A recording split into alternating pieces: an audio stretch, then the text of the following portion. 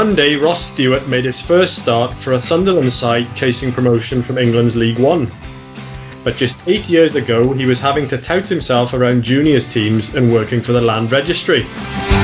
Ross is the perfect example of just where you can go if you work hard and put your mind to it. He got his break at Ardea Thistle, then moved on to Kilwinning Rangers and hasn't looked back since. Spells at Albion Rovers and back at St Mirren followed before his form at Ross County won him a move to the Stadium of Light in January. If it's inspiration you're looking for, then Ross's career provides it in spades. We wanted a stellar guest to celebrate our first birthday, and we're delighted to say Ross joins us on the show this week. We'll hear just how he dealt with those disappointments in the early days, what kept him going through those dark spells, and how playing in the juniors gave him something extra. If you want to find out how to realise your ambitions of making it big, you don't want to miss this special episode. It's all here as, for the 50th time, we go down the divisions.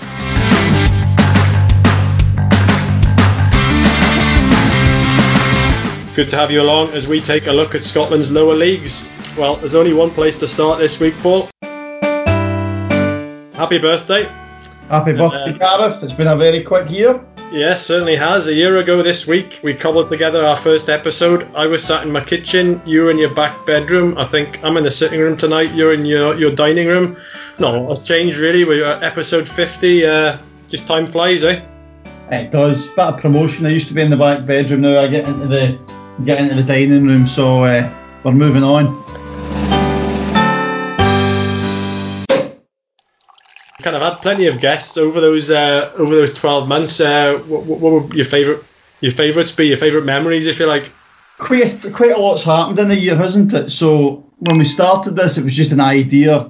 You and me, lockdown, kind of a bit fed up, thought that maybe semi-professional football in Scotland needed a bit of a more coverage, and decided to do it. Early memories, probably highlights, getting Stuart Miller on. Stuart's a great character and stuff like that, wasn't it? And he come on early doors and it was quite fun. And then with Jim Chapman joined us from Kentucky. It's been good catching up with old friends, Davy Irons and people like that. Maybe guys I've not spoke to for a while, but have come on and we spoke to them, Alan Jenkins and stuff like that. And from a personal point of view, from a manager's point of view, it's given me a real opportunity to meet some great characters, managers that I don't know. John McCoon at Shotts, Adam Hope, Drumchapel, Jamie Nesbitt, Thorneywood, guys I didn't know. But also from it as well, I've made friends with like Ross at Mary Hill, we've become really good friends, and we maybe speak once a week on the phone and stuff like that. So all these things that I never thought sort of 12 months ago would happen. Biggest highlight is though, and I still think it's when the listeners send messages in, and people might not realise, but we actually do get quite a lot of social media messages or private messages to us saying keep up the good work and stuff like that. And I think also guys like Kenny Young coming on who maybe see this as an opportunity. Kenny Young, who's the fixture secretary for the leagues, will come on and maybe see this as an opportunity to put stories right or get his point over. So from a little acorn 12 months ago has grown something that's probably quite well recognised within non-professional football, I suppose. Yeah, it's been a good 12 months, and hopefully we can look forward to another good 12 months. A quick word for our sponsors, media agency 44 Creative. Not only do they have photographers, graphic designers, videographers and video editors to help promote your content, brand, organisation or event, they now offer website services too. They make creation personal and they'd love to hear from you. You can find out more at www.44creativehq.com. We'll include that link in the show's description on your podcast player too. Back to the show, and please do keep the comments and suggestions for guests coming. If you're a club in the lower leagues looking for more exposure, we'd also like to hear from you. Our email address is downthedivisions@gmail.com. That's downthedivisions@gmail.com. Or you can contact us through Facebook, Twitter or Instagram. Hi, my name is David Bakey. I'm the chairman of Tayport Football Club, and you're listening to Down the Divisions. Sunderland striker Ross Stewart is with us this week. Thanks for being with us, Ross. Oh, thanks for having me. We'll chat some more in a moment, but before we do, we've got the Down the Divisions decider. We'll give you 4 clues for a particular club from League One down, then reveal the answer at the end of the show. Over to you this week, Paul. I think this week's way too easy. I do, but I thought, as our birthday, we're allowed to have a wee night off. So, right, they have won 10 Scottish Cups in a 20-year period. They remain the third most successful team in that competition behind Rangers and Celtic. They currently have 2 players in their first team whose fathers have played in the Premier League. And they're the only Scottish team to have played in the English FA Cup. Blank faces there. Blank faces. Are you doing better than me, Ross? No. It's one of them, especially on the last clue that I feel I should know it, but I don't know if I do. We will reveal all at the end of the show. My name's Tommy Sloan, Auchinleck Talbot manager. You're listening to Down the Divisions. Sunderland striker Ross Stewart is with us. I know you didn't get the win against Peterborough on Monday, Ross, but just how much did you enjoy getting your first start for Sunderland? Yeah, no, I was really, really happy. Obviously to get it in what was, a really big game as well. Second going against third, it was, good to, not be thrown in because I've been down here for a while, but to get the nod in such a big game. And it was obviously when you got down there, conditions were tough. It was really windy and the pitch wasn't great, but it was a really good hard fought point in the end. And what it does is it keeps us up there and keeps it kind of in our hands in terms of trying to get promoted, which is the aim for this season. I think you played 71 minutes before coming off. Do you feel the 71 minutes more playing in League One down in England than you did up here? Is it more kind of physically kind of draining as you work up to that kind of physicality down there? Yeah, I think so. It's kind of a hard one to gauge because obviously I've kind of been out for a long spell with a hamstring injury, so my fitness levels probably aren't where you would want them to be come this time of the season just because of that. But I felt like in the 70 minutes, I felt strong for the most part of that 70. I was starting to tire, so it gives me a good idea, where I'm back because it was my first, my first start in competitive football for three and a half odd months. So it was good to get those minutes and hopefully now it's in the bank and I can kick on and hopefully look to play longer and the games coming up.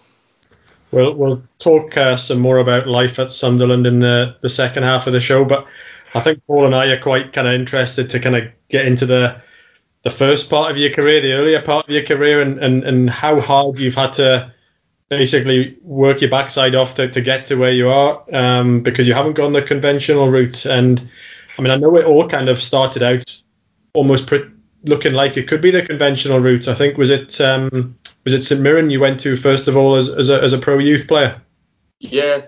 Going. I'm trying to think what age it's probably been about 11, 12. But I played locally for Cartdrive Boys Club as it was then, and from there it was just one year. My dad kind of said to me he'd had a phone call and there was the option there to go up and train for St Mirren Youth at the time, and obviously just as a youngster, as a young boy, I was thinking, brilliant, and my dad was very keen on me doing it as well, and it just went up there, and I think it's kind of started out probably as trials and a bit of training, and it led on to going and playing for St Mirren at youth level for a season. It turned out to be, and for what I remember, it was just really good at that time.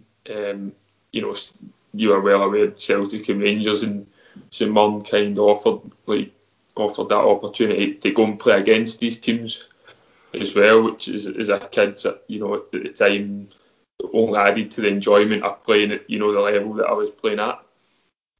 So at that point, Ross, was it a case of you were in there for a year, but you were still then having more senior clubs coming in and offering you're speaking to your parents and saying, like, we want him as well? So, or were you sort of signed up there for a couple of years?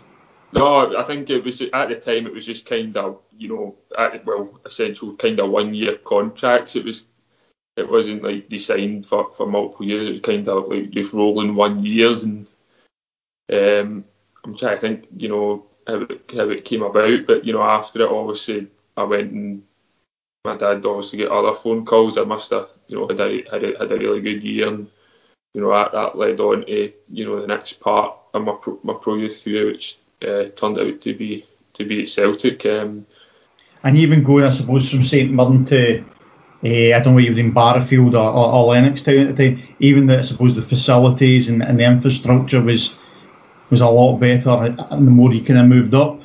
Yeah, definitely.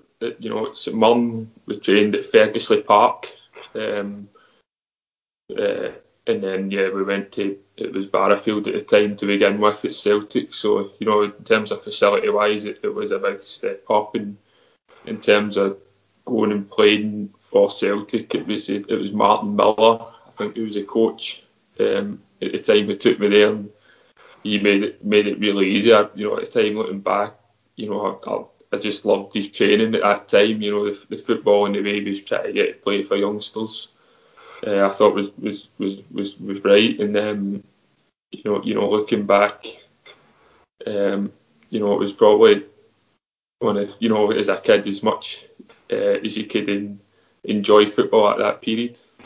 So what sort of age were you then when you went to Celtic? Were you then sort of playing there until they kind of took you on the ground? Well, I'll call it the ground staff, but on your sort of first year kind of pro contract, or are you at this point still maybe only 14, 15 years old? Yeah, I think I might even have been younger. I think it was probably about 12, 13.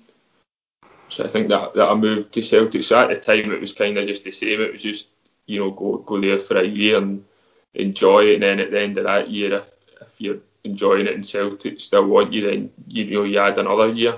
I don't really think the pro contracts came into it till probably, I think it was under 17s level.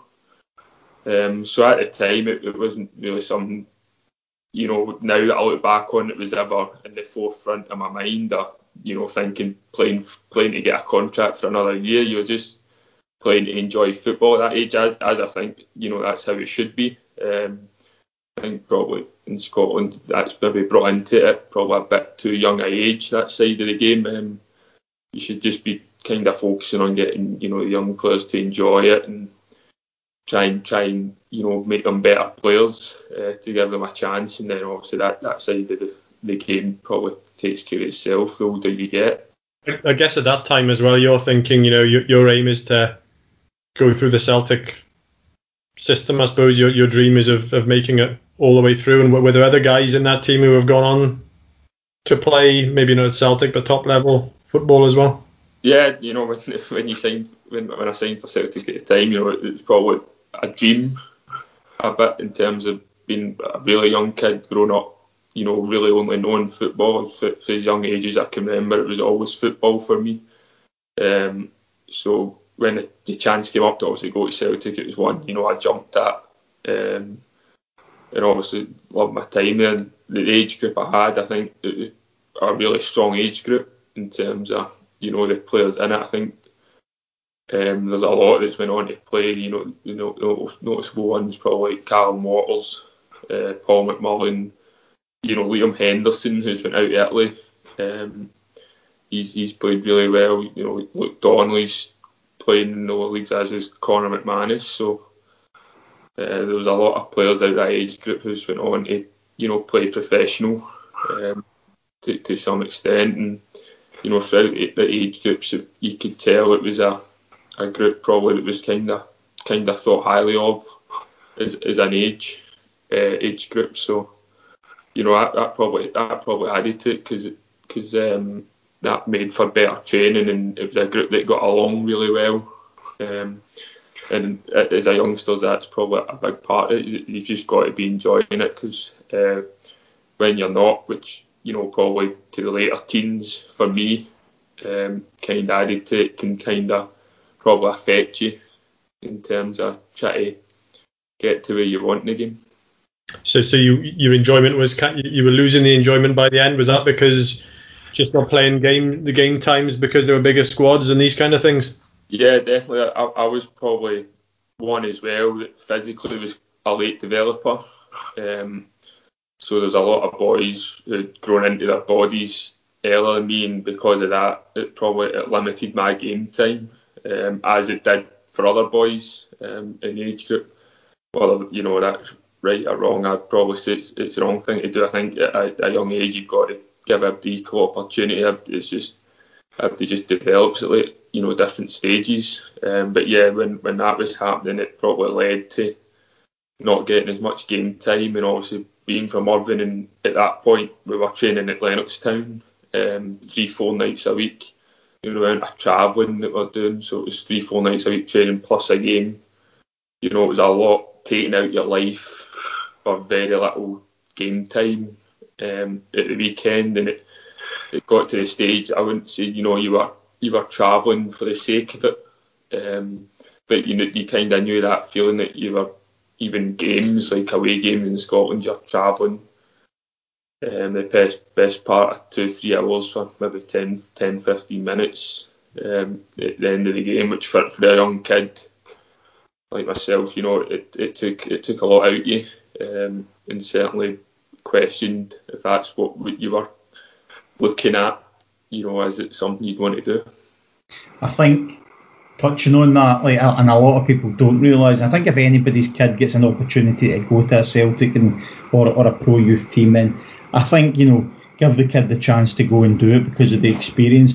But I think, Ross, a lot of people don't realise the sacrifices people make, doing your homework when you're getting up at Celtic, and stuff like that, having to get that done, eating in the car on the way, and obviously the sacrifice your parents made for you to do that.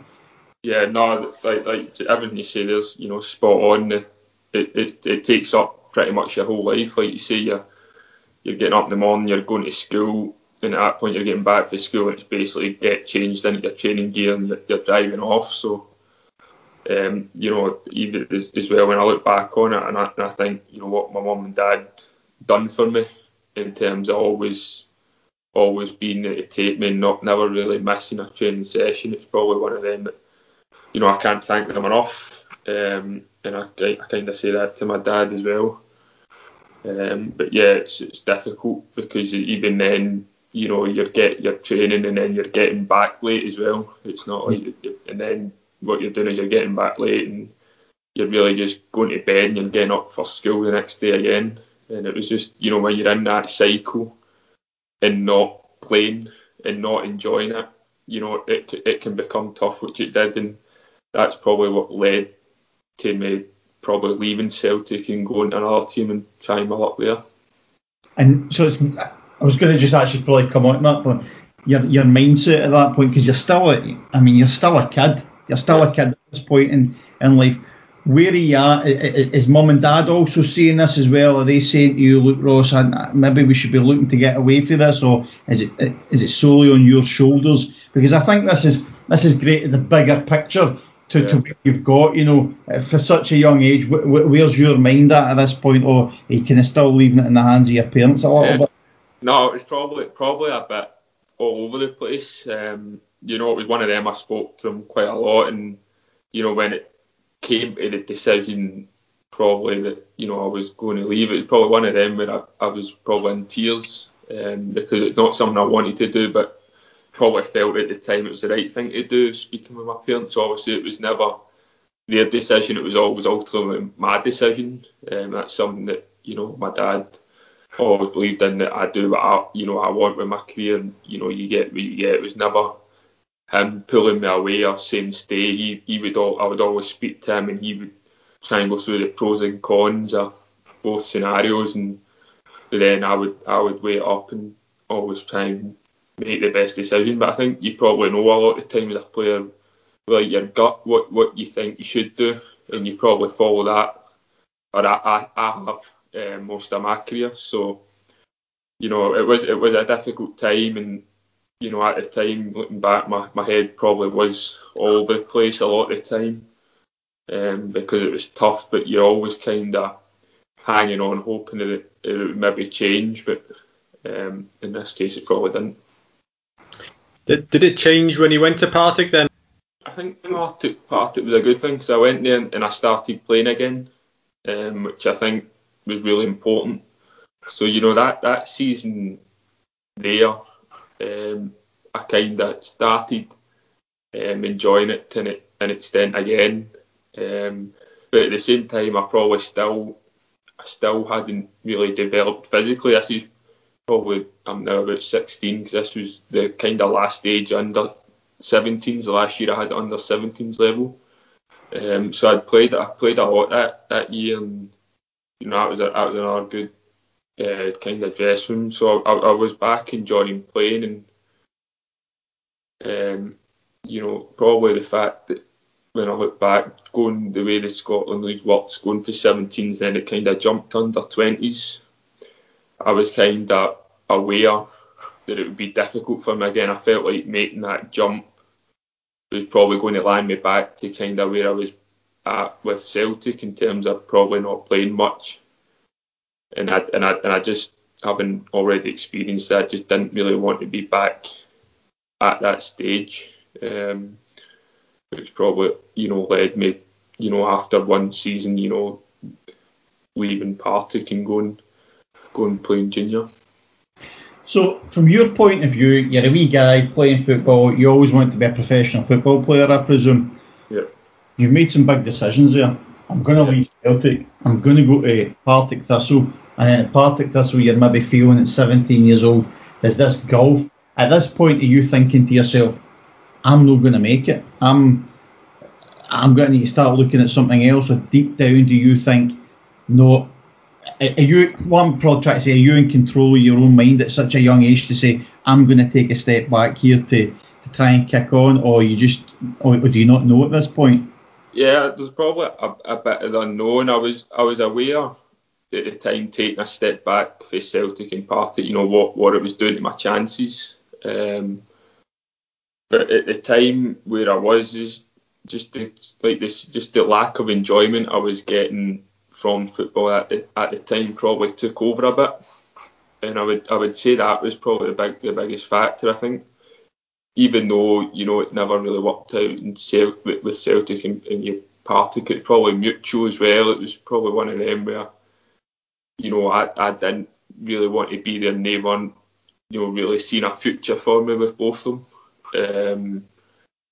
But in control, looking back, I'm not really sure where I was. At the time, I was kind of just trying to probably find somewhere I could try and get back to just enjoying it. And at that time, because I wasn't, it was probably one of them. It was leading me to the stage that do I want to do this? How long can I keep doing this where I'm playing but not enjoying it? Because I think that the biggest factor looking back now, certainly from where I've been to where I am now, is that I've been playing, and everywhere I've been, I've been enjoying back playing. And I think when you're enjoying football, you play your best football as well. So yeah, it was a lot of tough decisions that were probably, looking back, are definitely backward steps. But thankfully, there's been a lot of forward steps since then. So whether it was the right or wrong decisions back then, right now you'd probably say there's maybe more right than wrong, but at the time you just kind of got to do with what you feel right, and they were the decisions I made. And this is the part of the journey that excites me the most, because I've been obviously involved in football at different levels, whether it's like coaching kids right through to senior level, and we've seen it so many times, people whose career, I could have been this, I could have done that.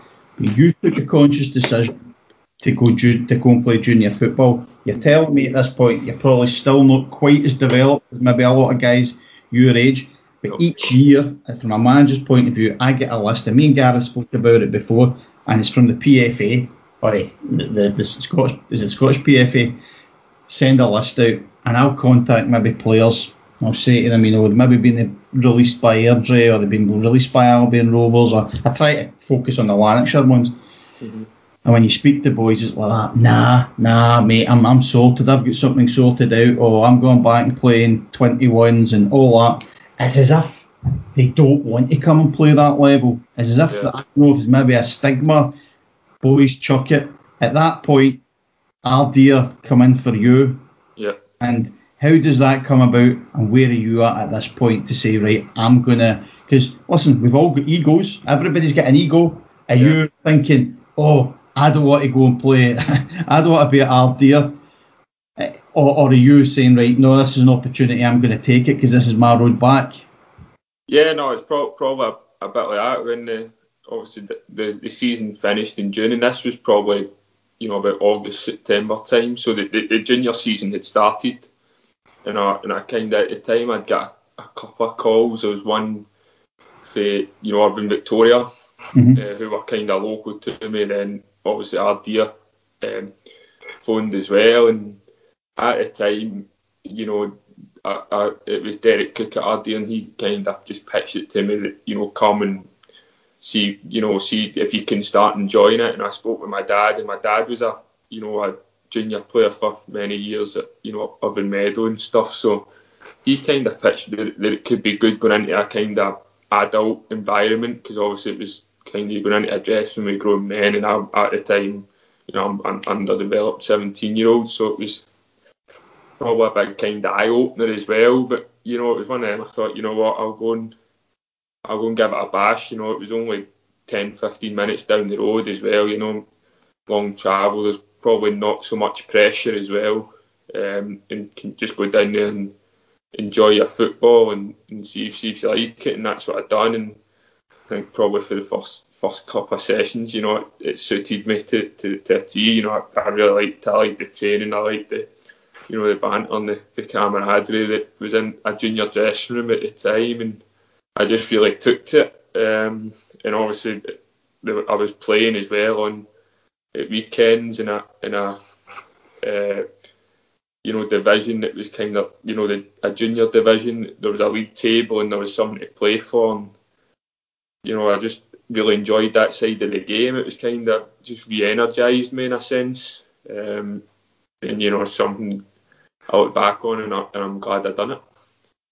I guess as well. You say it was a juniors league, but I think when you went to Ardea, it wasn't as though you went from Partick to the Premier Division juniors. Ardea were in the bottom junior league in the West, weren't they? And I think I saw the secretary of Ardea in an article I was looking at today quoted saying you were getting 15 quid a week. Yeah. So much is that?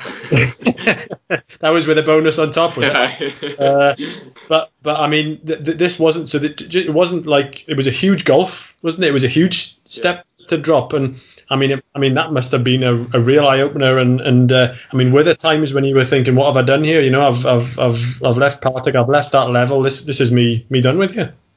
Yeah, maybe a wee bit, but at the same time, it was an eye opener. It was probably something I kind of took to, going and seeing the kind of old school junior grounds, probably playing, to an extent with fans. I'd only really played under probably, parents watching games, so to have fans come into the ground, albeit some of the grounds there weren't many, etc. But yeah, some of the grounds down in that division were a real eye opener at the time. But one. Just to be playing. Sorry? Saltcoats away changing them. I was going to come to that. Say no more. Welcome to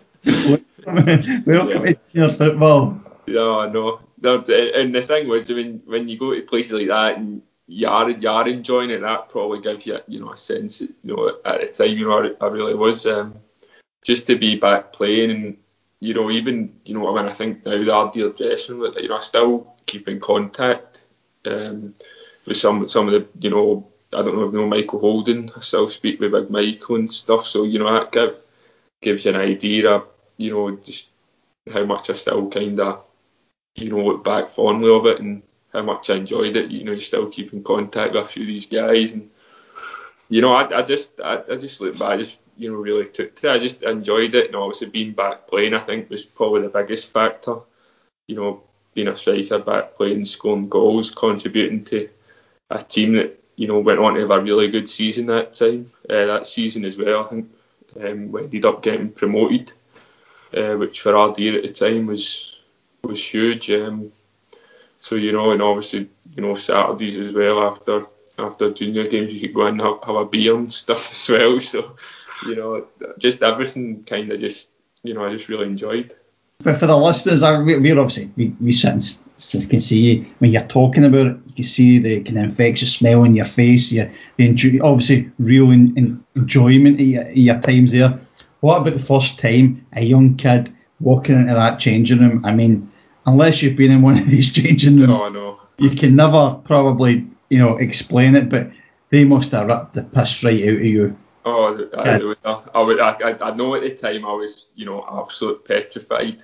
Walking in, you know, a small, you know, skinny, you know, 17-year-old at the time, I was thinking, God, what on earth is happening here? But it probably maybe changed a bit, you know, in the training when they saw, you know, I wasn't too bad. But yeah, walking in, I can remember, because I obviously first session, I kind of got there early, and I was first there, and I was kind of just sat in the dressing room. They're all walking in, and I was just kind of just sat there. Everyone just sick to my stomach, just waiting for it, you know, what's going on here. But no, it's probably a bit like walking into any dressing room the first time. You always get the nerves of, you know, meeting everybody. It's just natural, I think. But no, it was certainly, you know, an experience at the time. It brought up some emotions anyway. But deep down at that point, are you still thinking, I want to be a professional footballer? To be honest, probably not. At that point, it's never in my head that, you know, I'm going here to get myself, you know, back to the professional game. At the time, it was just try to go down there and, you know, I said before, just enjoy playing football again. It was never in my head, right, if I come back here and do this and do that, I can maybe get to here, and if I get to here, then I'm only, you know, so far away, etc. It was just trying to just go back and play football and enjoy football, and by doing that, you kind of just see what happens. Always kind of one of them. You always just try and play, and you go where the game takes you. You know, if you're lucky enough, you get the option of where you want to go. But at the time, you know, going playing professional football at that time was probably the furthest thing. You know, in my head of doing. I was probably more worried about trying to get, you know, grades at school, etc. Maybe for maybe getting a full-time job. That was probably at the time more worried about that than I was about going and trying to make a career out of football. But, you know, thankfully, you know, the one that seemed least likely's worked. So, you know, it's turned out well.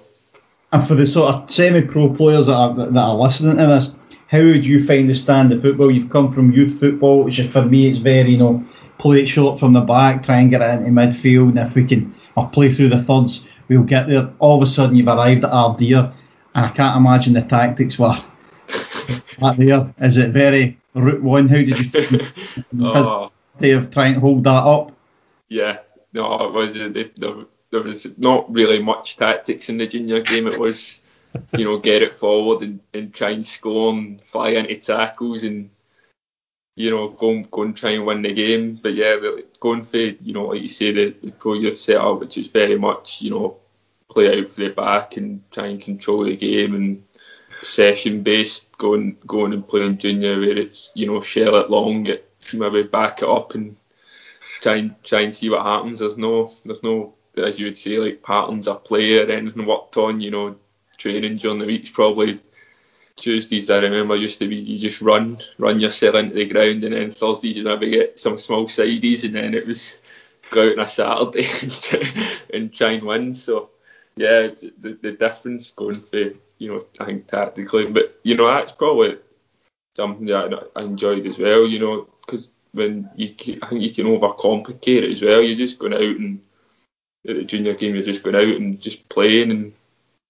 just enjoying it. Whereas I think maybe the pro youth setup it's maybe over tactical, and you can load too much on in a kid's head or what to do, rather than just going out and just playing football, which I think is a big one as well. Sometimes kicking it the way you're facing is not a bad tactic in that.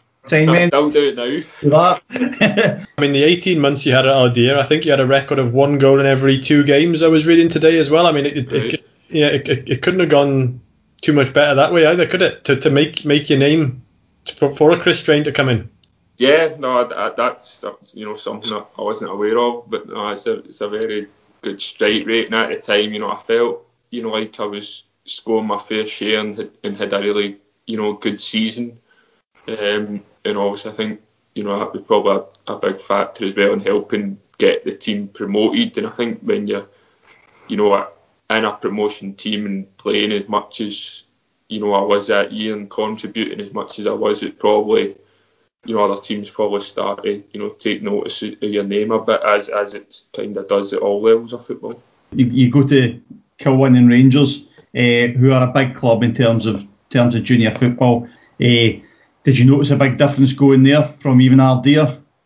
Yeah, no, even just when I met with Chris Strain, that kind of probably coming up to the end of the season, he got in contact and he asked to go and have a chat, and I actually went up to the Buffs Park to meet him at the time. And even when he was just showing me about there, the Buffs Park, I'd kind of at the time been aware of as kind of a good surface in the junior game as well. And at the time they trained in at Quinn Sports Club, so they had quite, for that level, good training facilities as well. And obviously they jump up in divisions. All this was factors that led me to going there. But it certainly was a jump. Even the first few training sessions, I would say, of joining the Buffs at junior level, you could see the kind of jump, just in terms, probably even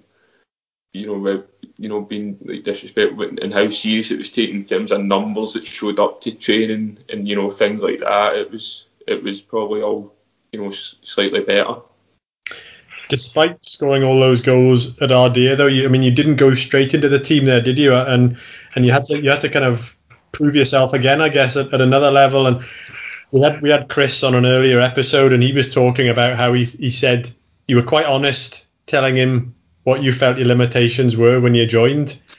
But he said, well, we can work on those limitations.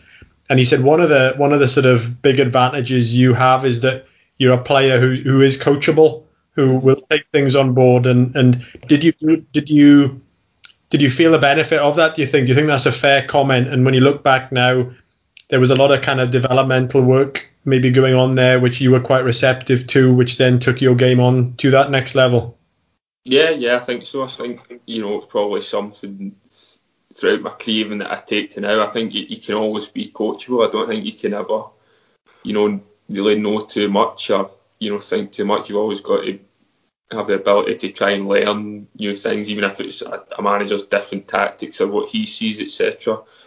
So yeah, I think I've seen an article before about Chris and me coming in and just reading off a load of flaws that I had, and then probably thinking why on earth is he signed me then?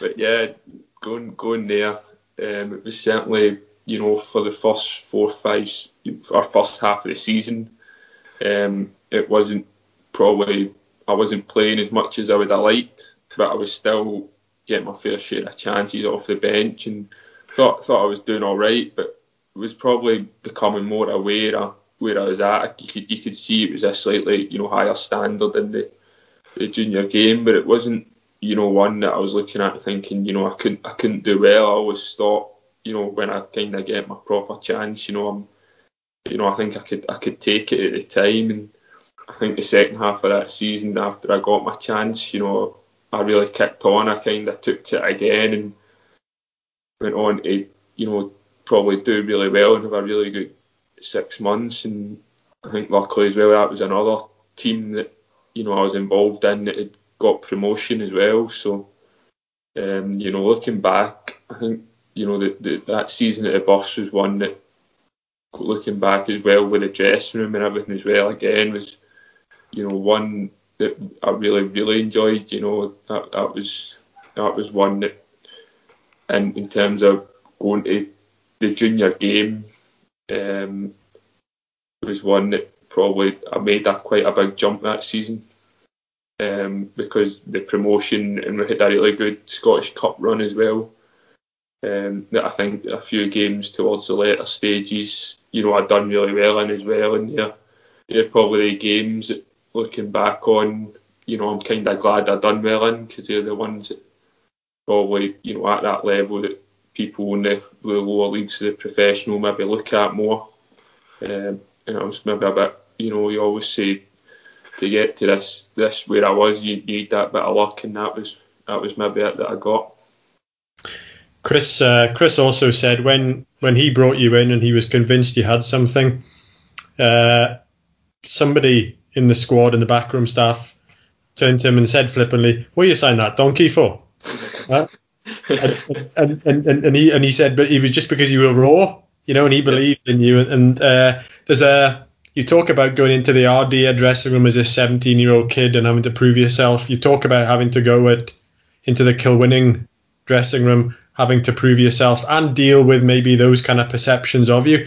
There's a definite sign of a mental strength there that you've got, because none of that's easy, is it? You have to be kind of quite single-minded to handle that.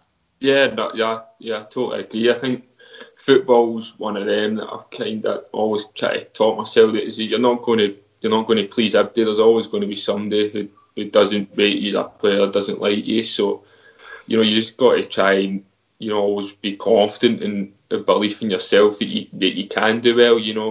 Even when things maybe aren't going well for you and stuff, it can be tough at times, but you can't let maybe things that 1-2 people people are maybe saying in the side or whatnot to let it affect you too much. You just got to keep trying to just do the right things, and like probably Chris said, just when you're that age as well, just be coachable and try and take things on. And at the time as well, at the Buffs, Ben Lewis and I think Ian Cashmore and Brian Boylan were the other strikers. So at that age as well, I was probably looking at it, and it's probably one of them. You always try and, being a striker, I've done it throughout my career, I always try and look at what other strikers do in situations. You always try and, take these things off them and learn these things. And I certainly, did at that time, and I think that's a big thing as well. But yeah, it was one of them where going into that dressing room with Chris, and obviously somebody's calling you a donkey, and I still get that today. It's do you? Yeah. Football, yeah. You always get the odd fan in the stand, if it's an away team or whatnot, it's calling you one thing or another. So you just got to laugh it off at times, which I try and do, and it's just part and parcel, I think, that comes with it now. But it's never really been something that I've took too much notice of, or that's really ever affected me. It's just go on with it. And what was that dressing room like? I know Chris comes across as quite a bubbly, lively character. Was that how he liked his dressing room, with their big personalities? And who did you kind of feed off most in there yourself? No, it was a dressing room with with a lot of characters. Chris was a character as well for a manager. That was probably the first time as well where I've properly seen a manager, lead the riot act at half time on numerous occasions. But that was all part of the learning process as well. You could see that it affected players. Players got a buzz off it, which at times we needed, and it probably led us on to win games that other teams wouldn't have got. So it certainly needed that. But in the dressing room there was players like Liam McGuinness, Adam Strain in goal, Chris McGowan. Players who had done really, really well in the junior ranks and had kind of short spells, I think, in the seniors as well. So there was a lot of, you would say, experience in the dressing room as well, which I thought was important. And these guys as well were always, good for, getting the morale up around training and making it enjoyable and having a good laugh as well. So all these things contribute, I think, to having a good season and improving yourself as a player. Obviously, at that point, you're finding your feet, you're scoring your goals. Are you getting any inclination then if other clubs are starting to watch you, senior clubs are coming to look at you? You thinking, I'm quite big here and trying to get the mindset, because I want other people to realise the journey that you've been on. Is there a point that you're now thinking, well, maybe there's another couple of clubs coming from me, maybe I could start pushing up the ranks a little bit? Yeah, towards the end of that season, it was, there was a couple of teams, junior and senior, who had got in contact as well. But the kind of two senior teams that it turned out to be were kind of Queen's Park and Albion Rovers at the time, and I'd kind of known for it must have been about March time, maybe, that in that off season, that I'd kind of spoken with Gus McPherson at the time, who was the Queen's Park manager, and he had made it really keen that he would like to try and get me to come to Queen's Park in the summer, and it was from that point that alarm bells are kind of going in your head. You're thinking, well, this is a big chance. This is going up to part-time professional, the senior ranks. It's a great opportunity to progress again, and it was one that even around then it was playing in my head, and one probably when I'd first heard about it that I wanted to do. And how straightforward was that? I mean, I was reading the story today that you ended up going to Albion Rovers in 2016. I think it was said that Albion Rovers paid about £1,500 for you, but around about £1,000 of that was from the club supporters club, and your dad had to stump up the final 500 to make it happen. Yeah, because that summer I had another year left on my boss contract, because when I joined I'd signed a 2, and even though I'd try to make it aware to St Mirren that I think I want to go senior. I mean, a young boy, I think you got to give me that chance. It kind of turned out that the club had kind of took the decision that no, we're going to hold out for a fee, which they were kind of they're allowed to do. At the time, I made it clear to them I thought they were wrong, but it was something, that was the decision that they took. So because of that, it kind of ruled out Queen's Park, because their amateur status, they never really bought players at the time, and Darren Young at Albion Rovers was keen to get me, and I'd been in constant kind of contact with him, and it kind of got down to the asking fee that was £1,500 at the time, and he was kind of saying, look,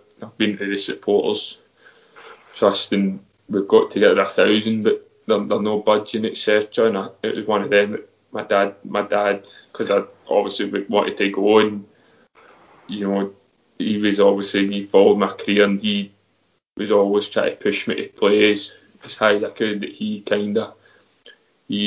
stumped up the other £500, and I essentially kind of bought out my own contract, as you would say, and sent that through to Albion Rovers, who they finally agreed to £1,500, and I went and played there, and probably one of the decisions looking back on, it's the best decision my dad's ever made for me. Best £500 he spent. Yeah. I'm not even sure I paid him back yet, but I think I should. I remember in 1995 I took Wrexham to the European Cup final from non-league football and Championship manager. This story's better than this, Gareth. Honestly, God, I thought that was an achievement, but this is good, this story. Well, I can't believe he's not paid his old man back the £500. I mean, that's life changing. Yeah.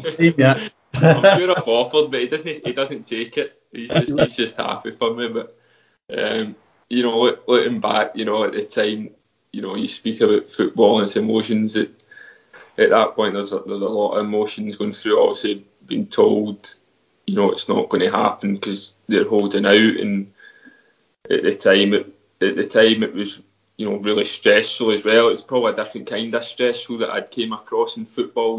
That business side. That was the first time where contracts and money had really played a part in my career, and it was new to me. And at the time, I was just trying to play it to the boss. So I'm a young boy, just wanting to make it the next step in my career. I'm not even essentially going to a rivals. I'm not, Quantum Rangers would really ever play Queen's Park or Albion Rovers. I was just trying to take a step, and I think the chairman and whatnot was no, you're staying here. We want this. You're an asset, and I think it led to probably some angry phone calls between me and myself, between myself and members.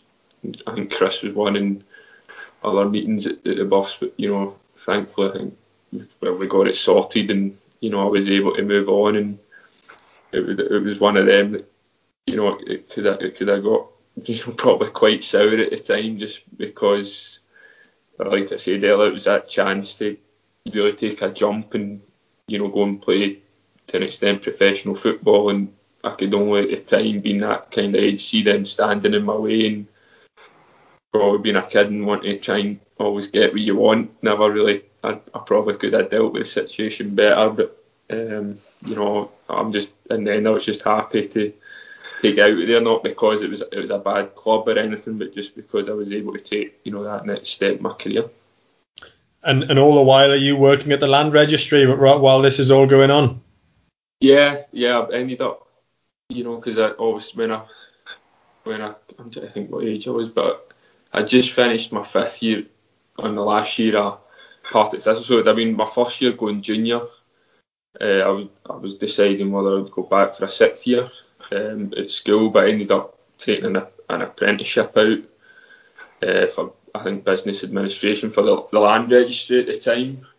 So that kind of happened then, and that was me going into, at the time, which was kind of full-time employment. So that was probably what I was talking about when I was saying I'm more worried about kind of other side of my career. But at the time, I think the land registry was probably a job that suited me really well, because when I went there, it had flexi time and stuff, so it was only a certain amount of hours a week, and you could fit that in whenever, so it never really got in the way of my football in terms of affecting training during the week or getting to a game on a Saturday. It was one of them that kind of, looking back on, worked out really well for me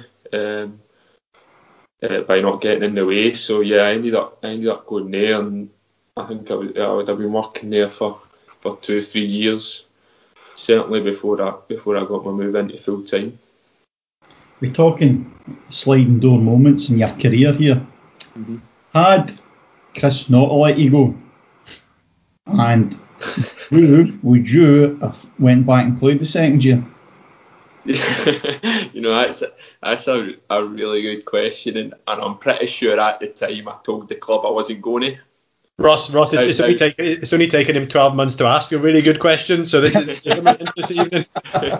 No, it's a really good one, because at the time I'm 100% sure I'd probably told the boss that I wasn't coming back, and that was probably when I was referring to, I could have dealt with it better. It was probably one of them, well, if you're doing me out here, I'm going to do yous out, and stuff yous. I'm not coming back if you can't see this is going to help me, and that's probably, I think, I could have dealt with it better. But whether or not I would actually sat out that next year, I'm not too sure. I think I was probably trying to maybe bluff more than actually hold myself to it. But when you're in this situation, you end up saying things and say, I'm going to do this, I'm going to do that, and whether you actually end up having to do them is probably one thing or another. So to answer your question, I'm not too sure. I'm glad it never came to that. But I'm pretty sure I would have said it at some point, that it was certainly going through my head, whether or not to come back. I'll be honest, I think you would have been a cracking land register. Honestly, I thought you'd have been that. See, you then go to the bright lights of Clifton Hill up at Albion Rovers and Coatbridge.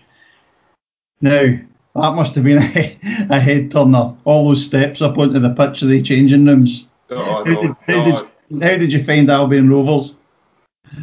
No, again, it's probably the third season in a row I kind of walked into a new dressing room for the first time. So going up there again, and obviously this was now going to play professional, it probably was a different kind of nerves because you're maybe worried about how big a jump it was going to be. But yeah, certainly going up to Clifton, I went and watched one of because this kind of obviously the move kind of ran through a lot of June, July because of kind of what was going on. I ended up going up and watching one of the pre-season games, just to see the place and obviously meet with Darren.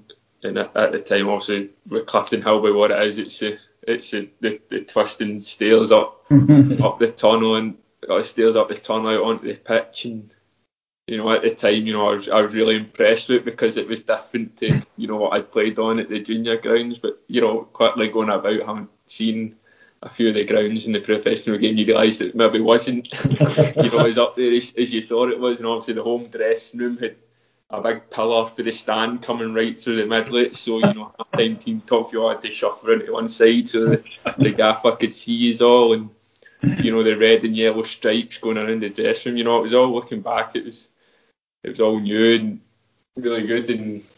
And I was surprised when I took the jump as well. Again, I felt like I adapted quite quickly to it and took to it again really well. It was just one of them.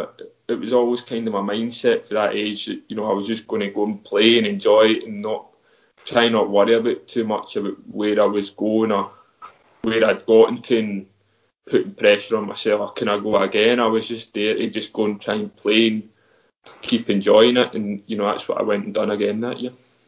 And then going into that league's a lot of travelling, isn't there? A lot of far away days. Did you have many uppers in Auchterarder on the way back down? Well, it's funny because I think I made my professional debut at Berwick away on a Tuesday night, and that I think it was the pre-season cup they have now, though. It's at Betfred.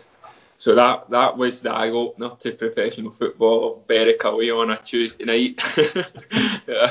So went down there, and the travelling in that division, just that was an eye opener as well, because that was Saturdays were probably that they were getting took up, especially away games. Just Saturdays were getting took up just for travelling and stuff. But I was kind of lucky because I went there and because I'd kind of hit the ground running. I think I started quite well, and I think my league debut, I think the first game I came on as a sub against Brecon maybe, but then my first start was up at Peterhead, and I think I maybe scored a double in a 2-2 draw. So I started really well, and kind of took to it, and that led to me playing a lot that season as well, which was a big factor on doing really well and still enjoying playing. I was able to go there and keep playing and do quite well at that level as well.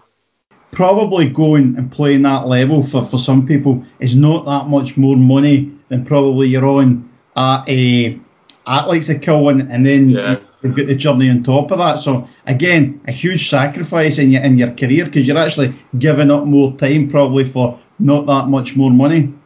Yeah, no, definitely. It was something when I moved probably wasn't something I gave a lot of thought to, because I could just see the next step and going up. It wasn't, and obviously the money was an increase as well. And at the time I was, saying to my dad, "This is brilliant. I'm getting paid this to, play for what at the time was still just enjoyment for me. It was still, I would say just slightly more than probably just a hobby, like." And you're getting paid this, and you're training, you're going, seeing places. I got to play on Hampden that year against Queen's Park, so like stuff like that was always pros. And but again, a lot of sacrifice. It's probably something as well where you maybe like little things start changing, where you maybe like on Friday nights you maybe start going to your bed slightly earlier and things like that. So it's probably all wee little things that when you take that step, just in your maybe mindset changes a bit, and you make wee adjustments in your your actual life to try and help yourself do well at that level. I think you scored 12 goals in your first season, so yet again you proved yourself, making the step up. Eventually, the chance came to move on again, and it was back to St Mirren where it all kind of started at Pro Youth. Was that a fairly straightforward decision to make? Were there others kind of sniffing about at that point? Yeah, I think I'm trying to think. There's a lot of still professional part-time. There's a lot of part-time. I think full-time options were less. But I think the one that stood out to me at the time was St Mirren. I think the fact I'd been there before and you maybe had that affiliation with the club. It was one that when I'd heard about that, that was where I wanted to go and try my luck full time. It was obviously Jack Ross was the manager at the time who took me there, and looking back, it was probably one of them summers that was again stressful because it was another summer where I was moving team, but you're moving to a completely new environment now. This is somewhere you had to get your head. This would become your job now, and you had to look at things differently. But at the same time, I thought, I've got to just try and keep enjoying this. You can't do it if you're not going to enjoy it. But looking back, with the options that I had, I think I was kind of probably still glad at the time I went to St Mirren that summer. And at this point, Ross, are like agents starting to get involved? Are they trying to get involved and start, trying to get you moves and stuff like that? Yeah, that's another side of the game that was new to me that summer. Obviously, when you'd heard, I don't know how they hear, but obviously agents here, boys, with full time interest, and a lot of them, I ended up meeting with 3 or 4 who all got in touch with me, and from there I ended up picking an agent who I thought I got on well best with, who I felt more comfortable around, and they're still the agency that I'm with today. So I think it's a really good pick. I get along really well with the 2 guys. So yeah, that is another side of the game, which I think going back to the season before when I was leaving the Buffs and moving to Albion Rovers, the stress that put me under personally with all the phone calls I was having to deal with, phoning the Buffs, phoning Albion Rovers, phoning Queen's Park. I can see why players have agents, because it's not something that I really wanted to go through again. It was a lot of stress and a lot of phone calls, and took a lot of time trying to get everything sorted, and it kind of makes you aware of what these guys go through, because it's not easy. But yeah, that's just a side of the game that was kind of introduced to me, and obviously they helped me get my complete my move to St Mirren, and the moves I've had since. How much of a step was it up in terms of, you often hear managers and players talking about how you have to adjust to the full-time training, you have to kind of get your strength and your fitness up to a level of full-time football. I mean, I guess you dealt with having to make those steps up by going as you moved up through the leagues, but was that a big factor going to St Mirren? Did you notice that jump? Yeah, that the biggest thing for me was just try to get your body to adapt to full-time football, especially that pre-season of going into the championship, because it was like one day you were running and you're feeling sore, but then it's not. You'd maybe get the next day off and you'll train the day after at night.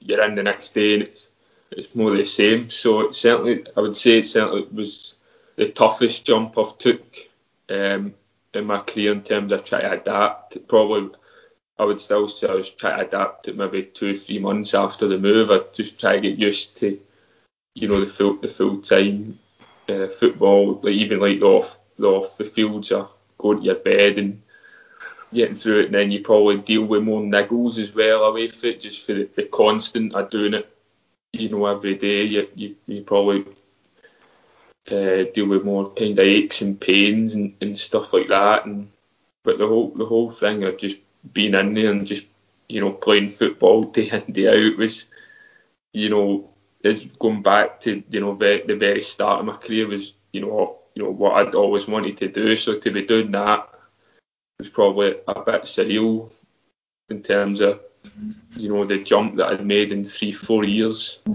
to where I am now. But it was probably one of them because that summer I'd went to St Mirren. I was handing in my notice at my other job, so I ended up leaving my other job. I think it was a Friday or so, maybe before the Monday of pre-season. So I never really had time to prepare myself going into it. It was kind of out one job, have a weekend, first day of pre-season. So whether that helped me or didn't help me, it could be a good thing that you maybe didn't overthink. You think, God, how tough's this going to be? But it was kind of just one you had a couple of days to sort yourself out, and then you were in. So there was again a lot going on, but to be where I was, I'm not really, you don't really look back on these things, but looking back, in conversations like this, was a bit surreal. And one, I was just going into just thinking, just go and enjoy it, even if at the time I signed a 2-year, if it's only 2 years, that's what it is, just go and enjoy it and try and get as many experiences out it as you can. And at that point, Ross, are you still living at home with your folks?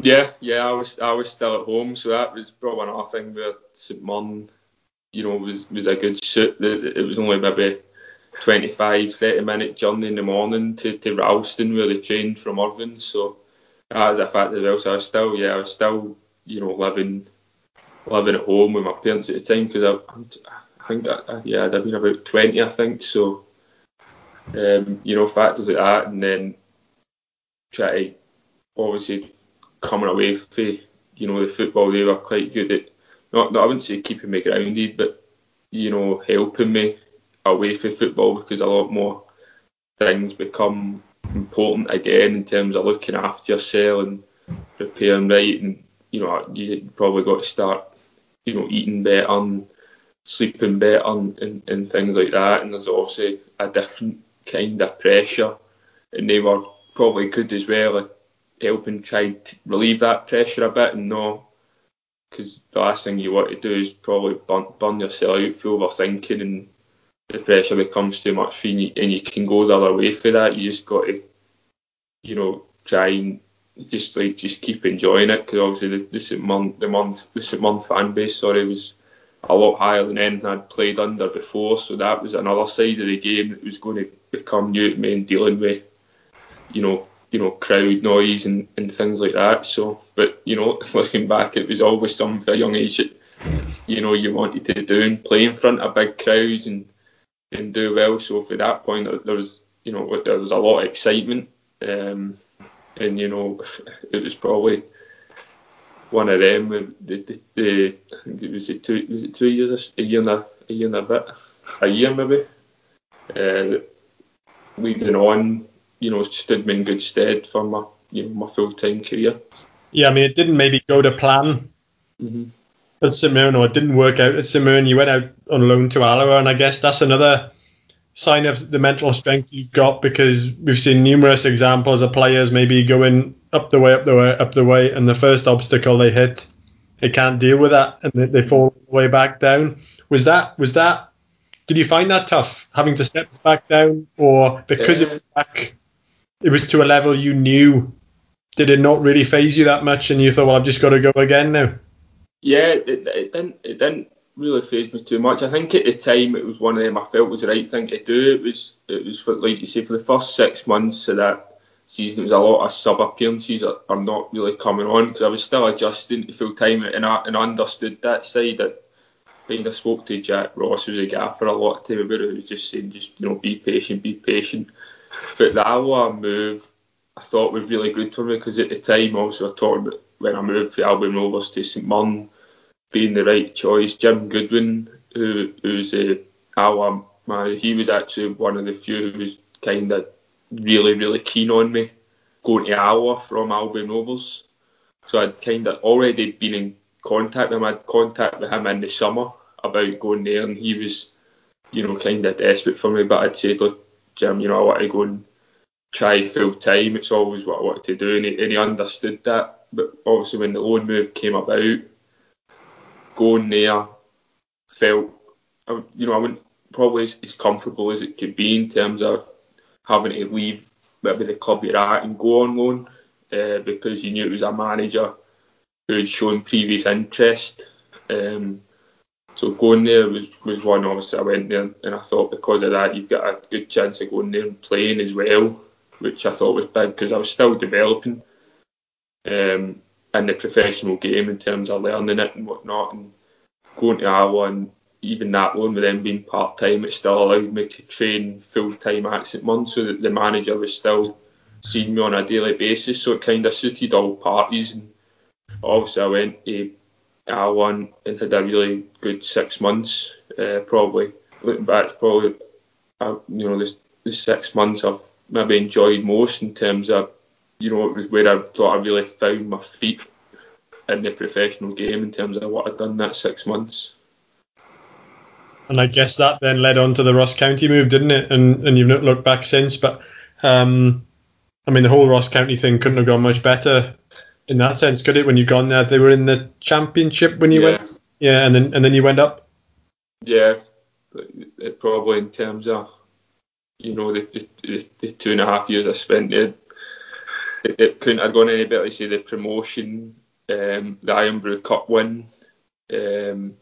And then even, the season and a half of what I'd done in the SPL, getting to play in the SPL and being given that opportunity was, something as a kid, growing up in Scotland was something you always wanted to do, was playing the SPL, and to be doing that and, doing well, and which I thought I was, especially my first season, was again all very surreal. And I think a lot to do with that was Alloa alone, and because again that was divisions up from Albion Rovers, and that was maybe one year you'd done with Albion Rovers in this division, and then League One you've done well with Alloa in that division. Now can you go and do it in the Championship, which I felt I'd done, and then can you go and do it in the SPL, which I thought first season I'd done really well as well. So it was kind of not in the sense ticking boxes, but proving to myself more than anybody that I can play at these levels, which I felt like I'd done. And when you can do that, that was always a big thing for me, because with more games you become more comfortable at the level, and the more games you can get can only improve you. And the move for Ross County, obviously what comes with that as well was that moved me away from home as well. That got me out of the house. I had to move up to the Highlands, and that was new for me. You got to learn to live yourself then, and still look after yourself. And there comes a lot of discipline with that as well. And it's a change, obviously. Inverness to an urban boy. It's a bit night and day, but it was something again. The cold Highland weather was something that I took to, and playing in the snow and training in the snow up there. It's a really, a lot of the time I think I've been lucky with how good the dressing rooms that I've kind of been in. There's a lot of guys, when I went up there, kind of, looked after me. Obviously been up there myself and stuff, so there's, a lot of people, probably too many to thank. But again, it was something that all helped make me comfortable in my move, and when you do that and you're comfortable off the pitch with all the scenarios that I faced, it kind of makes it easier to try and do well on the pitch. So were you getting digs up there, or were you sharing with other guys, or just get your own place? Yeah, it started that I ended up sharing digs with two boys, Brian Graham, who's at Partick. I still speak to Brian, but he was one of the guys look after me. I've got a lot to thank him for my move, and I'm shared with Harry Payton, who's still up there. So I was in digs for maybe a couple of months, and then I ended up, because up there I signed a 3-year deal that I was just going to get my own place, and that was probably thanks to help from my parents. They always, my dad's always kind of been good with money, and he kind of says, look, if you can get your own place and make an investment, you'll get your return on it rather than maybe renting a place or not. So I ended up buying a flat up in Inverness. It kind of served me for my full time up there, and I've still got, so things like that were always a good thing. But sharing the digs was good as well, because it just helped you kind of integrate with a few of the boys in the dressing room, even away from it, like going for meals and just interacting and stuff. It kind of made everybody closer, and you could tell that in the dressing room up there, because that season in the champ, there was a lot of times where we probably won games where we didn't deserve to win, just because of how close that dressing room was and how hard we worked for each other. Hi, Stephen Aitken, East Kilbride manager. You're listening to Down the Divisions. Sunderland striker Ross Stewart is on the show this week. We've talked about your moves so far, Ross. Was moving to England something else that you always maybe dreamed of doing one day? And did you think it would come as quickly as it came? Yeah, I think it's something that, certainly as it got closer to maybe happening, that appealed to me more of going and trying, the England game. In terms of the physicality and the level and stuff, it's always been kind of told for players that I'd played with previously has been tougher down here, etc. So it was certainly something I always thought, can I go down and give it a bash again? It'd be something new, and hopefully it works out. Whether I never in a million years thought it would come as quickly as it did. Looking back, probably 3-4 years, if you said this would be the scenario we're in, I'd probably laughed. But we're here now, and it's a bit of a surreal move. Coming to a club as big as Sunderland, where I've came to. But I'm here now, and again, it's just another one. I'm happy to be here, and I'm just going to go and give it everything I've got and enjoy it again, and see where it takes me. How did it come about, Ross? Was it just a case of maybe your agent speaking to them, or did you have to go down and did they take you in for a couple of weeks to have a look? And when they actually decided, we're going to sign this, boy, surely you must have been going, right, what car am I going to buy? Yeah, don't lie to me. You must think, no, I'm going to get that car now. Yeah, there's a lot. You think a lot of things like that, like get that. That's that. That's £500. I'm going to get a Porsche. Yeah, no, it's a lot of things that go when these moves start to come about. Your mind, starts to expand. And you think, oh God, I can do this now, and I can do that now. I can get this, and I can get that. But when you're actually in the process of moving, like you say, when it started to come about, there's been a lot of interest last summer, and it never really materialised. And then January there, my agent had been in touch for pretty much last summer as well, and in January, and we'd talked. There'd been probably 3, 4, 5 really good options down south for me that could have happened. But when he'd said, look, I've been in contact with Lee Johnson, who's his Sunderland gaffer, and they're really keen. It was one of them that I says, look, that's the one I want. Like that was for me like the real eye opener move. Like, wow. Obviously the size of the club, everything else, the training ground and stuff. When I heard that was one that, can we make that happen?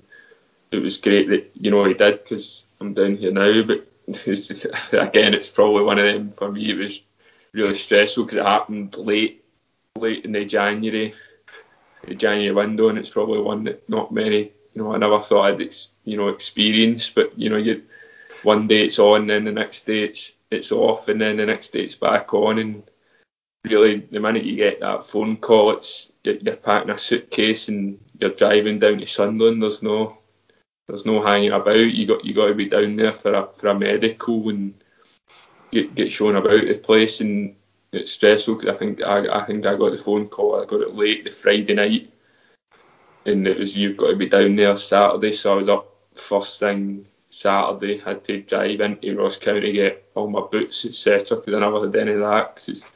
And then you're just packing your car and I would have just bought a new on the road down. I know. It's just, Forget it, I'm off. I know. So it's just a stressful period, but you're driving down, and then that's when you're, like you said, all these thoughts start going through your head. You're driving, and you're thinking, wow, is this really happening? You tell your parents, look, it's happening, and everybody's really happy for you, but you've got to keep it quiet because there's still, a lot that can go wrong, even living's kind of agreed in principle, and things like that. When you hear maybe where I'd come from, and the numbers and that we're getting spoke about and stuff. Obviously the fee and stuff is all very surreal, and for where I came from, I still look at it and think that that's for me that's too much. That's always kind of been my mindset, like just all very surprising and taken aback by it a bit. And what about the medical? Because we've all seen, it's well publicised with David Turnbull go to Celtic and maybe just never worked out. You must have been absolutely bricking yourself with that medical, thinking, I just need to get through this. Yeah, I know, especially I didn't know with me, I'm stiff as a board, so I'm going down here thinking I've not got a great, if this is anything that I think it's going to be, I've not got a great chance here, but thankfully it all went very well.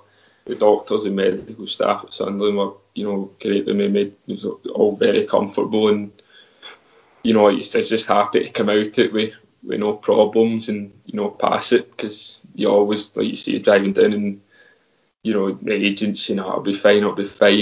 There's always that bit of doubt, when you see the things like the David Turnbull story, it's probably I couldn't imagine, what you'd have went through, knowing how I would have felt if I had maybe failed that or whatnot, because there's a lot on the line. People probably don't really see it when it's your life and what you're doing. There's a lot on the line, and it plays with you a lot mentally, and it can be tough. So just glad to come through and glad to be here. And what's the biggest thing you've bought so far? I've not actually bought a lot, because like you say, I've just coming down here because I was injured. I've been trying to get fit, and then the schedule's been so big. But I'm pretty sure I'll treat myself to something nice this off season. If I don't treat my family to something nice first. Good answer. That's a great answer. That 500 quid was a great investment. Did say he was good at investments. Going into to obviously train guys like Aidan McGeady and stuff like that, standard must be absolutely ridiculous. Yeah, when you're walking into that dressing room, and the pedigree some of the guys have, like you say, Aidan McGeady, he's 90 odd caps for Ireland, and you've got other, there's just a dressing room full of kind of international players. It's a real jump, and again, it's one of them. Nothing changed. I was going down there, nervous walking into that dressing room as well, and getting to know the guys. You're probably come for a bit of the unknown in terms of way up north in Scotland to down to a big club like Sunderland. So, but they were all, the dressing room again, I've been lucky. They were all brand new. They made me settle really well. But yeah, you've obviously got people like Aidan McGeady in the dressing room, Grant Ledbetter, guys who've done it in the Premier League in England for numerous years and had really, really good careers. So it's probably one of them where I'll do kind of what I've always done. I'll come down here and work hard and try and learn off these guys, because there'll be a lot to learn in how they conduct themselves and look after themselves and how well they train. But it's good to be here, and when you see the guys around you and the quality that's in this squad, to be a part of it, is very good. You must be desperate for the fans to get back in, because they're probably one of them and the Newcastle are the most passionate fans in the country. They've also probably been a great loss to a club like Sunderland, but obviously Sunderland have brought out that documentary that everybody's seen. Do you think they're going to rerun that and certainly give everybody a real good insight into the club, because the training ground and the facilities are just absolutely out of this world? Yeah, no, that was that. I watched that document as well, so that maybe gave me a bit of a taste of when I heard about the move or what I was coming into. But when you get down here and and you see the stadium alight and the training grounds, you really are like, wow, I can't wait for the fans to be back, and they fill it up, and you can hear the noise because the stadium's unbelievable, and hopefully we can be doing that as well in the division above, in the championship, for when they come back, because it obviously doesn't look like it'll be back this season. But yeah, can't wait for the fans to be back. That's a kid when you playing in a crowd like that is for your team's only really going to help the team, motivate them to do well and give them that that bit of energy that they can feed off of. So there's a lot to like, and a lot to hopefully have the fans back sooner rather than later. But yeah, things like this, the documentary, I'm not sure that's probably going to have another season, but it's certainly a good watch as well. How many managers survive in that documentary? No, I know. Probably why it won't come back. For you, the story's certainly not over, and when you look at things like, and I know you're nowhere near the age of like guys like Andy Constantine, but the time maybe Sunderland get up through the leagues, there must be, the story's not over for you, there must be hopes and aspirations of you getting international honours. Is that something that you've thought about? It's not something it's something I would love to happen. I think represent your country for me probably be the pinnacle.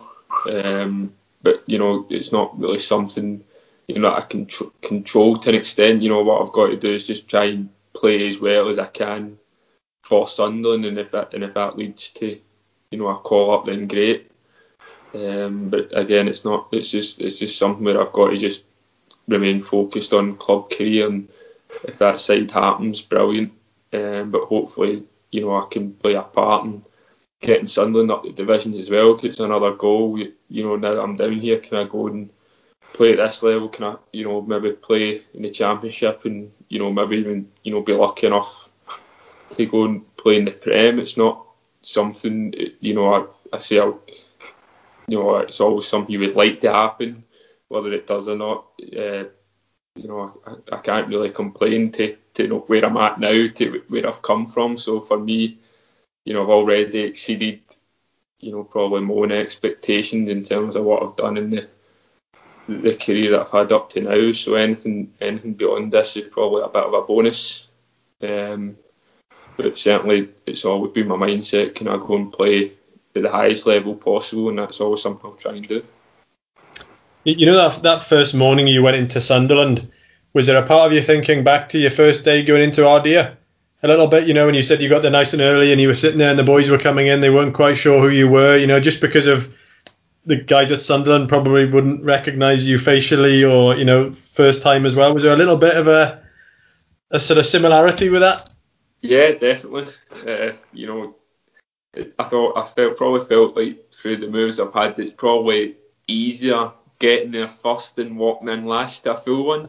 So I think, going by that way, getting in, you're obviously nervous, but I think getting there early is a better thing to do than maybe getting there 5 minutes before you're meant, and you walk in and it's a full dressing room. Maybe if they're looking at you can kind of meet everybody one-on-one, which is probably an easier way to set up yourself. But there's a lot of similarities, and every move I've had that just natural. I think every player will tell you that walking into a new dressing room, new environment, you've always kind of got the butterflies that you just want everything to be all right, which it always is. It's just probably doubts that you overthink these things and make it up as something that it's never really going to be. On a serious point of view, though, we talk about the two dressing rooms, you talk about Ardea, and you talk about Sunderland, the professionalism, though. You're walking into Ardea, there'll be boys sitting in there with no clothes on, listening to team talks, do you know what I mean? Trying to make the other guy laugh, do you know what I mean? In terms of going in there, do you still have that element of banter, or is it, when you're an elite athlete like that in this changing room, is it taken way too much, way more seriously than do you lose a lot of that banter, is probably what I'm trying to say. No, I wouldn't say so. Like I'd probably surprise you to, as I've went up the divisions, I've came across more of it. Like lads are always up for laughs and pranks, and there's always somebody that you normally come in one day who's on the wind up to an extent, who's just, it's just, you can't help it. You're in like a dressing room probably where a lot of guys are still young kids to an extent, they love what they're doing, and when there's a chance to go and make a joke or have a bit of banter with somebody, if they takes a chance, it's probably one of them actually, as I've went up the divisions, especially that I've found it probably happens more. Certainly did up Ross County anyway. There's a lot of practice and stuff going on, so it introduced me to the junior stage, but it didn't disappear as I got into the senior ranks. And you mentioned Lee Johnson was the manager who took you down. I saw he signed you, and then he said he wanted to mould you into a combination of Niall Quinn and Kevin Phillips. So that was no pressure right from the start. No, took the pressure right off.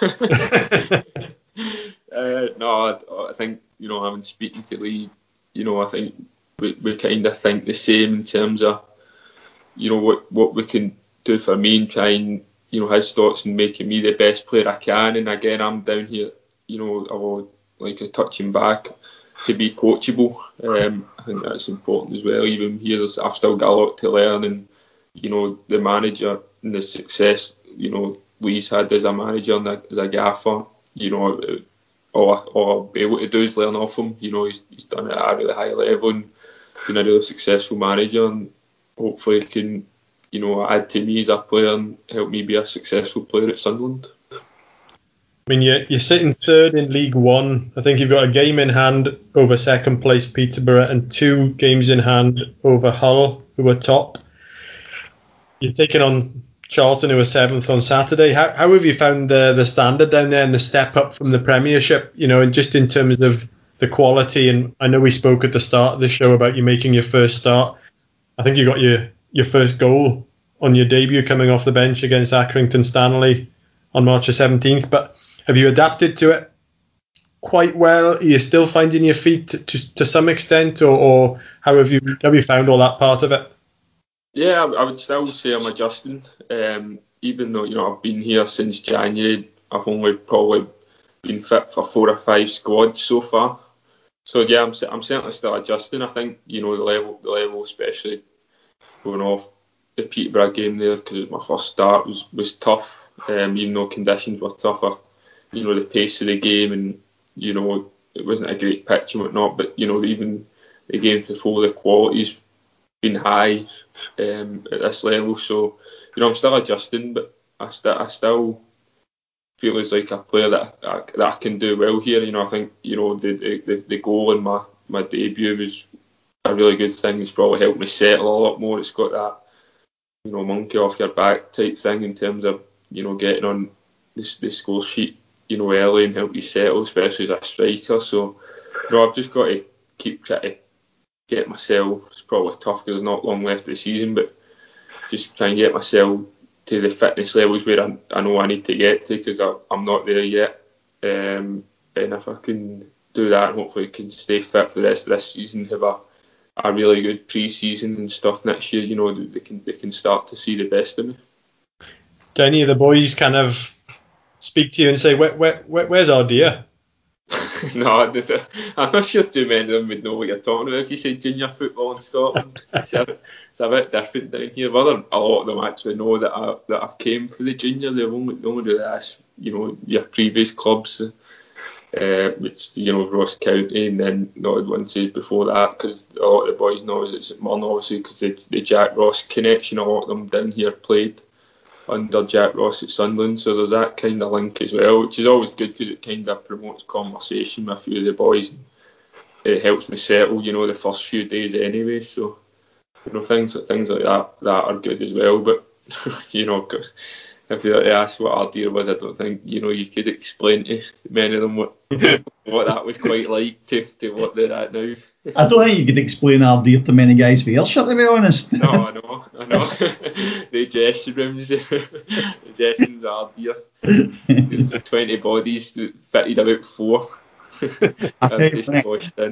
And I've seen one of the greatest fights in junior football in those dressing rooms, honest to God. Oh man alive, involved one of our players He gets sent off and they followed him into the dressing room.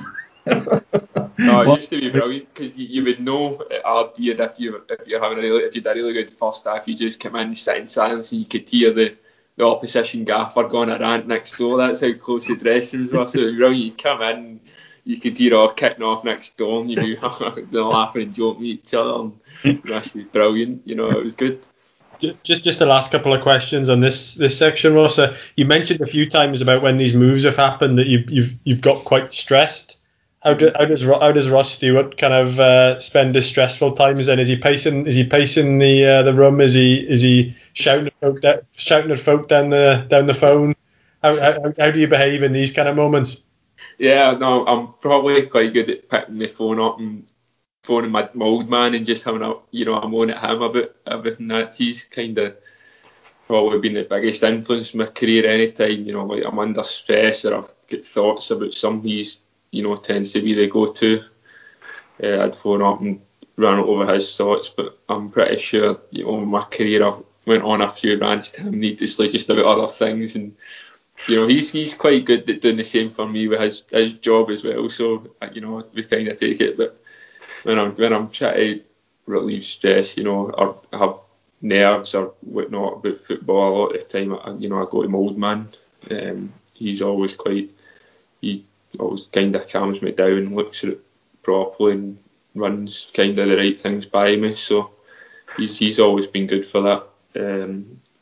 So yeah, he's probably the man I'd go to. But a lot of the time I do my best to try and not get too worked up about all things, because at the end of the day, I'm doing what I've always wanted to do, and you got to try and, even when these things, are stress and whatnot, you got to try and enjoy them. They're just part of it, and if you can do that, it always makes it a bit better on yourself as well. You maybe tend to make the right decision more often. Which leads on quite nicely, because I was going to ask you about your dad, because you'd mentioned him a few times. What's your dad's name? Cameron. And you said he played junior football for Irvine Meadow, was it? Yeah, that's where he spent most of it. Yeah, he played for numerous clubs in the junior ranks, but probably most well known, or he always used to say the best club at junior level he played for was Irvine Meadow one.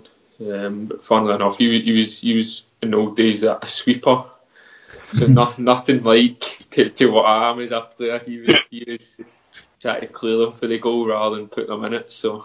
And he used to, when I was kind of growing up, he always used to talk a good game to me. And when I was in the juniors, he'd always, throw things at me of what he'd done at the juniors that I hadn't done yet, and we'd always have that kind of back and forth. But I think right now he doesn't bring a lot of that on me anymore, because I think I outweigh him a lot more in the department of what I've done in football and whatnot. So no, he's been great for me, my dad, in terms of what he's contributed to my career, and the help he's given me, and the guidance he's given me, and the belief he's shown in me that you can go and do these things. He's been there for me, as my mum has as well. Every step of the way, and I can't really thank him enough. Like touching back to right at the very start as a kid, taking me to football throughout my youth days and stuff up and down the country. It's probably one of them. It's probably a good time to just let them know that I've been right by my side this whole time. I've got a lot to thank them for. Hi, I'm Gordon Moffat. I'm the manager of Clydebank, and you're listening to Down the Divisions. Which brings us to Inside the Mind. Each week we'll put our guests on the spot to look deep into their psyche and discover some hidden stories. Right, Ross, who was your idol as a boy? My idol growing up was always Thierry Henry. I think being a striker, and at the time, kind of getting into football as kind of 6, 7, 8-year-old, Thierry Henry at the time was probably one of the top strikers in the Premier League. So it was easy to kind of take a liking towards him in terms of what he'd done in the game and stuff. So growing up, I was always a big Thierry Henry fan.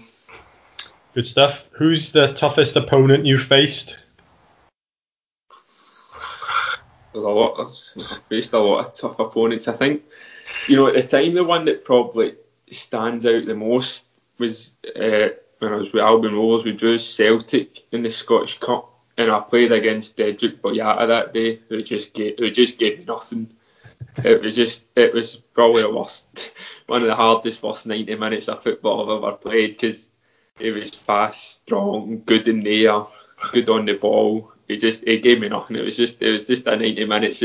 But as good as the occasion was, and the first time playing Celtic and whatnot, when I look back now, it was a tough 90 minutes. I covered a lot of ground that day, that's for sure. So he was tougher than some of the Maybole defenders you'd have come up against back in the day. Yeah, I'd come back to a lot tougher than the junior days. But for a lot of the junior days, the centre halves back then, they were a right good eye opener to football. Junior days, I always think back to playing at Pollock, and I tried to cut inside the centre half, and he just, as I cut inside him, he just whacked me with his shoulder, and I broke my nose. And it's the first time I'd broken a bone playing football, and I just remember just being sparked out on Pollock's ground, blood everywhere. And at the junior, at that time, that was for Ardea, there wasn't a physio, so I think, don't know if it was just somebody with the club ran on, and all he could do was offer me a drink of water.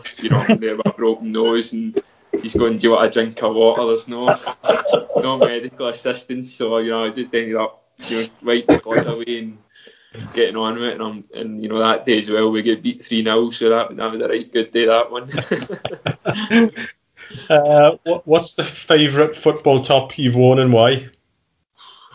Yeah, I think a lot of the tops, in terms of like going for the first junior team being Ardea to where I am now, all probably have the same value, because they're all like a bit sentimental in terms of each step I've took to get to where I am in my career. So I wouldn't really say I would pick one above any other. They all probably have the same value in terms of playing a part and getting to where I am in my stage. So I think it'd be wrong to say one means more than any of the others. I think that they've all been good to me, and they've all been a part of my path, so I would say they all have equal value.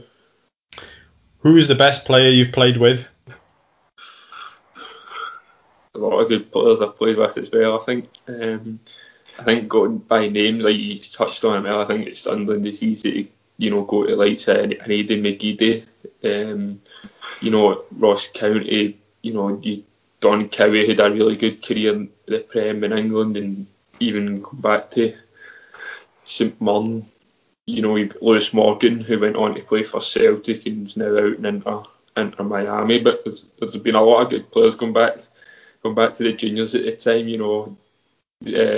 walking into Buster, and I thought, Dean Agnew, Ben Lewis, these guys were really good players at the level at that time. And it's always been one I've always just tried to come in and not really be not wild, but try and just, everybody's a good person, they're all good players, and that's the level you're at. So it'd be wrong to say this player's really better than everybody else, because everybody's at that level. So I've played with a lot of good players in my career, and it'd be wrong to really just go and choose one, I think, as well.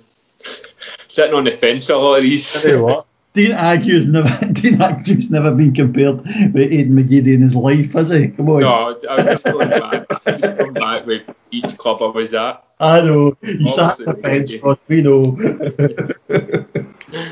just last question, what's the best practical joke you've seen? How user friendly is this? Family friendly. Family friendly. No, that's not.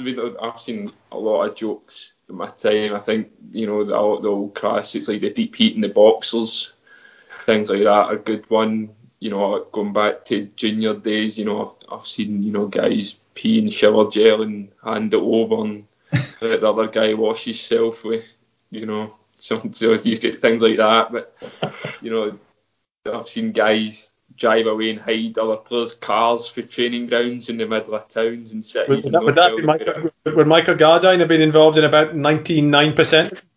Michael Gardine loved a prank, as did Ian Vigers. But yeah, no, I've seen a lot of good pranks. But you know, I think like the ones with the deep heat and things like that are a good one. I've seen clothes get cut. I've seen clothes disappear and not come back. I've seen, you know, like these guys that come back to the junior days where anything goes, you know, and I'm not even sure to these days that, you know, I'm not going to say names, but you know, they knew that had happened. You know, these things, there's a lot of pranks go on that never come out that it happened and people aren't aware of. And I think they're the good ones. The good ones are the ones that happen that nobody gets caught. they're your experienced prankers, as you would say. But no, it's every dressing room I've been at, it's just something that seems to just happen a lot in football, and it's all a great laugh till you're involved, and then it just becomes a war. Have you worked out who the prankster is at the Stadium of Light yet? Who's the joker in the dressing room? No, I've not really worked out yet, but you know, thankfully nobody's introduced. Usually when you're in new at the dressing room, somebody gets you. Thankfully, you know, that's not happened yet, so I think I'll try and stay quiet down here. You know, hopefully won't find that one out. Well, I'm Stevie Farrell, manager from that, and you're listening to Down the Divisions. Before we finish up, we'll clear up the Down the Divisions decider. Give us those clues again, please, Paul. Right, they have won 10 Scottish Cups in a 20-year period. They remain the third most successful team behind Rangers and Celtic in that competition. They currently have 2 players in their first team whose fathers have played in the Premier League in Scotland. They are the only Scottish club to have played in the English FA Cup. After you, Ross. I'll let you go first. I don't actually think I know this, you know. I'm thinking I've got two. What's that? He says, I don't think I know this. This is clearly, he's not coming with his answer yet. I'm thinking there's one or two. If they play the English FA Cup, instinctively I'd think Berwick. But equally I'm thinking that there's also the likes of Peter Grant's boy at Clyde. No, in fact, I tell a lie. Peter Grant's guy at Alloa and Peter Grant's guy son at Queen's Park. So it's either Queen's Park, Alloa or Berwick. He narrows it down, doesn't it? Jesus. Right, on you go, Ross. What do you think? Well, going by, you know, Gareth's points there, I'll pick one of the three and I'll take a stab at Queen's Park just for the history. But I really don't know the answer. I'm going to go Berwick. Queen's Park. Is it Queen's Park, eh? So it's actually the only team to appear in the FA Cup final. Wow. Who's the other son of the other player whose father played for Scotland? Jose Katonga. Jay Katonga. I thought it was played for Scotland, but it's played in Scotland's top flight. Yeah, it said in the Premier League in Scotland. Sorry, that's why I must have misheard you there. That's what happens. Ross, just before you go, from my point of view, what a first birthday we've had here at Down the Divisions, and your journey's not over, mate, and there's more to this story, and hopefully in another year's time there's certainly some medals for you and good recognition, and thanks for coming on, because that was absolutely brilliant. Thoroughly enjoyed that. No, I really appreciate that. Thanks for having me. No, it was brilliant, Ross. Thanks for helping us celebrate 50 episodes in 1 year on Down the Divisions. Still can't believe you've done all that and you're still only 24. So there's plenty more good years ahead of you, we all hope, and we wish you all the best for what's to come at Sunderland, and hopefully you can keep that upward curve going on your career, and you can keep on stepping up the ladder. Oh, I appreciate it, Gareth. Hopefully, you know, I'm in the same boat. I hope for the same. But you know, thanks for having me, guys. You know, I really enjoyed it. Brilliant. Superb. Thanks again also to our sponsors, 44 Creative. Go to www.44creativehq.com if you're looking for a photographer, graphic designer, videographer or video editor. And don't forget, you can get in touch with us with your comments or suggestions for people to speak to, or if you'd like your club's audio featured on the show. Our email address is downthedivisions@gmail.com. That's downthedivisions@gmail.com. Or you can get in touch via Facebook, Twitter or Instagram. Do leave a comment, which helps others find us, and subscribe to get alerts when our latest episode is released. We'll be back next Friday on Down the Divisions.